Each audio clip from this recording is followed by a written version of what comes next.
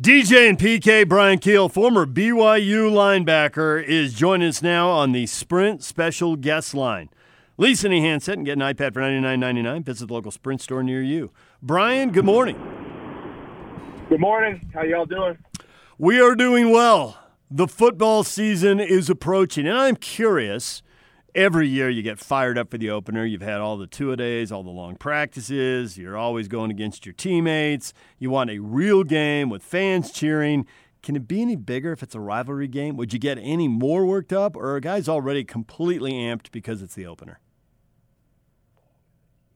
How to prepare, because it's like this is the big one, right out the gate with week one. I mean, I like it. I'm excited. I'd rather play last game of the season in November, but hey, let's just figure out where we're going to be week one and then go from there. It's going to be fun.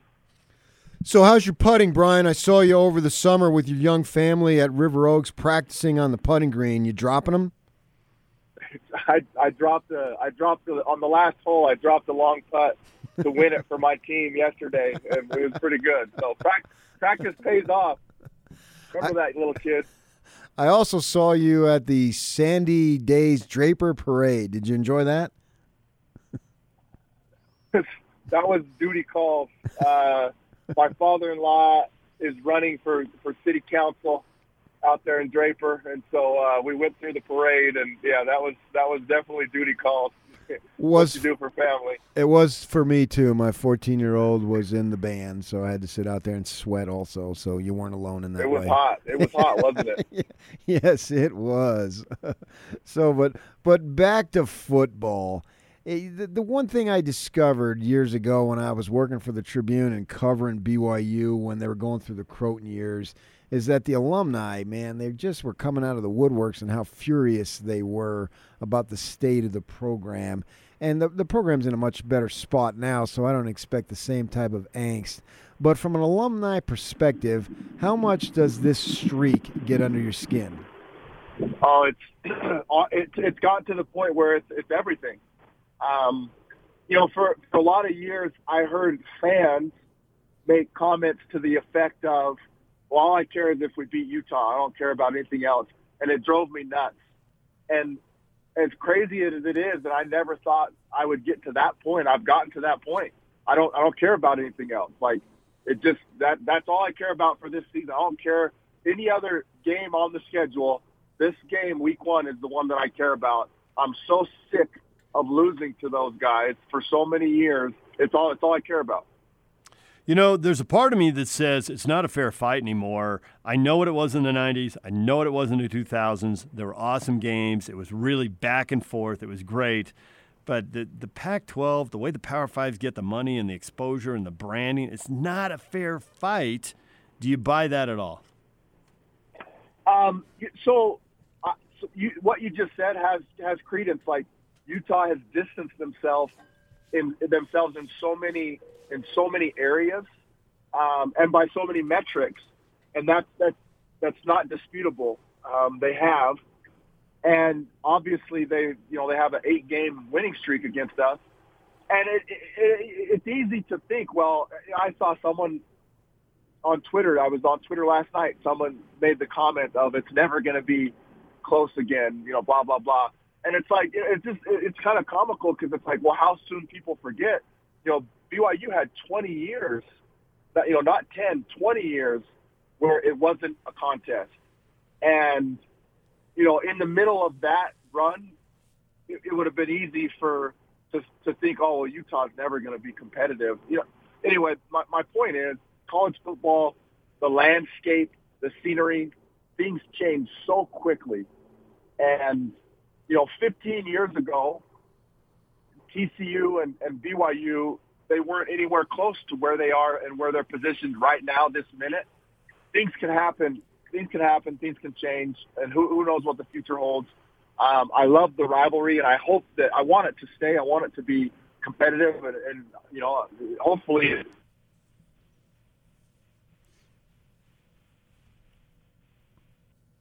Well, we lost him right there. Follow-up to that, PK. I'm of two minds here because I really do think the Power Five has pulled away. They've been getting all the money and all the best TV slots for 10 years and the branding, and it really has given an advantage. But I do look at BYU and I see a team that in the independent era is 0-7 against the Utes, because the first game in the streak was still a Mountain West game. They're 0-7 in the independent era against the Utes, but they're 5-6 against the other Power Fives. So there is a way to beat Power Fives. And I get some of the Power Fives are, it was a 3-9 Arizona team that wasn't a good team. But the Wisconsin team last year was 7-5. So how come they can't beat a 7-5 Utah team? I guess that's the thing that I struggle with here. It's like, how good a shot do they really have in this? Bryan Kehl back with us now. Brian, when you Go ahead.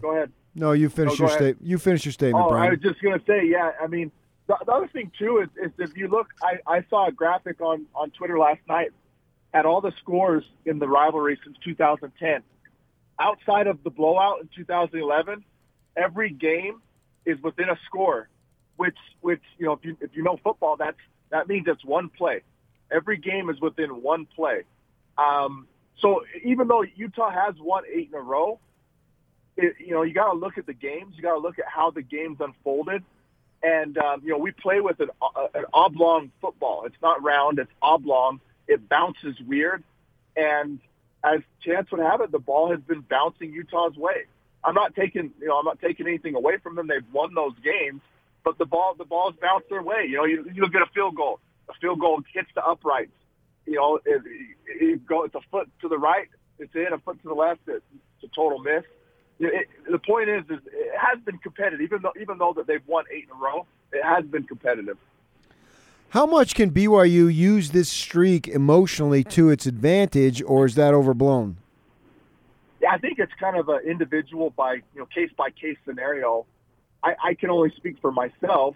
If I was on the team, I mean, there's different phrases, a chip on your shoulder, however you want to call it. I'd be pissed off if I was on that team. And you look, there's a lot of good players that have gone through our program over the last several years without a win against Utah. That kind of thing right there, that rubs me the wrong way. That would piss me off. And I would spend my whole off season motivated and working to this eventuality, to get a W against those guys. Bryan Kehl joining us here, former BYU linebacker. So we've been discussing if BYU gets the win and pulls the upset, they're 4.5-point underdogs. It's a mild upset, but it's an upset. If they pull the upset, why do they do it? And I threw out there, well, Utah's got a lot of changes along the O-line. The BYU front seven whips up on the O-line and makes those couple of big plays you're talking about that can flip a close game. Do you buy that, or do you see another place where BYU would have an advantage and could pull the upset? Yeah, I think so. The thing that Utah that they've always had the edge against BYU is two things, in my opinion. It's turnovers. They have always, against us, they've won the turnover battle and capitalized. So it's not just, that's the thing. Getting a turnover is one thing, but you have to capitalize off of those turnovers. So, if you take that game up at Rice Eccles a few years ago that we lost on the last play of the game, I think the score is 20-19. And I don't remember the exact number, but BYU had something like, 6 turnovers in that game? I don't remember what the exact number was, but they didn't do anything with them. They didn't score any points off those turnovers. So Utah has, over the decade, has done a great job of getting turnovers and capitalizing off of them. So that's the key. BYU's got to flip that, get more turnovers and actually use them, score off of them. And then special teams has been an advantage. That's been a win for Utah, a consistent win, punting and, the place kicker. So I think those are two areas that we have to not get dominated. They've dominated us in those areas. In order for us to win, that's got to be competitive or a win for us. What do you think of this quarterback, Zach Wilson, for BYU? I think that he's a star in the making. How do you think it? 100%. I've never personally watched freshmen come in with the poise that he's had. Locally around here, obviously you look at Clemson, you look at the kid they have. There's other big schools that have had kids come in and do it. But here in the West, here locally, I've never seen a kid with that much that much ability and poise as a true freshman. And people don't. I mean, look at John Beck, who I played with, second round, almost the first round, but early second round draft pick. Fantastic talent, fantastic arm, highly recruit. And look at how he struggled when he got thrown into action as a freshman. And you could go on and on. You know, the great BYU quarterbacks. The point is, you come in as a freshman, it's hard. It's hard at any position, but especially quarterback. And what he did last year was just phenomenal. I 100% agree with you. I think he's a star in the making. And I think for us to have success, we get back to the BYU of old. We got the kid who can do it and just put the ball in his hands and let him go do it. Bryan Kehl joining us here, former Cougar linebacker. So Tyson Williams comes in from South Carolina. What have you heard? What does the X-Player Network say? How good is he? How much should people be hyped, and how much should they be careful of buying the hype? So I like what I've heard. I haven't been to a practice, so I haven't seen him personally, but I met him actually the day he got here. I was at a little function and I met him. Big kid, nice kid, impressive looking, and I've heard that he's fat, which is helpful. And so yeah, that would be great for us. What really helped us a couple years ago is when we had Jamal Williams. Having a consistent running back, that would be fantastic for us. You've been in a lot of situations in the NFL and in college where you played a team that might be considered a little bit better than you. How much does preparation go into it to be able to overcome a team that's a little bit better than you? Yeah, so when they have the advantage, especially if they have the advantage, talent-wise, which Utah does, and athleticism, really talent and athleticism are separate. I think talent-wise, it's closer than it is athleticism-wise. I think Utah has a bigger advantage athleticism-wise than they do talent-wise. But when the other team is more athletic than you, you have to execute at a higher level than they do to succeed and to compete. And you don't have the same margin for error that they do because they have makeup speed, they have makeup athleticism. And so in preparation, we have to dot all our I's and cross all our T's. We have to be on our game. We have to execute all our blitzes, all our coverages, all our pass protection. We have to do it at a higher level than they do because they're more athletic. Do you think Zach Moss is going to have a huge game in this one, or does he not worry you as much? He doesn't. He's a great back. He doesn't worry me as much.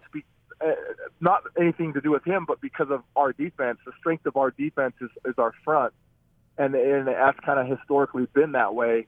The thing that has historically kind of given you pause or made you a little nervous about our defense is the back end.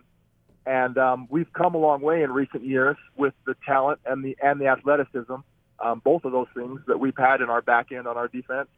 But yeah, in terms of our defense, I'm always going to be more concerned about getting beat over the top than having someone stuff it down our throats. This is more of a philosophical question that I wanted to ask you. You look at Utah, and they are in a good spot, and they're being picked to win the South, and they're getting all sorts of preseason praise. Do you think that, in a way, having Utah do well would actually help BYU in that the two schools are always going to be compared to each other? So if Utah does well, that, in a way, forces BYU to step up to the plate, make sure all the stuff that they can control, coaches' salaries, facilities, spending more money on recruiting, that it forces them to be better because Utah is now setting the standard. Do you buy that logic? Yeah, I think there is by association. And if you look back, the fact that Utah and TCU jumped ship and abandoned the conference, that kind of forced BYU's hand. And that's when BYU went independent. And that's a debate, like whether or not independence is right for BYU is a debate. And I think it's a valid debate. You can make arguments on either side.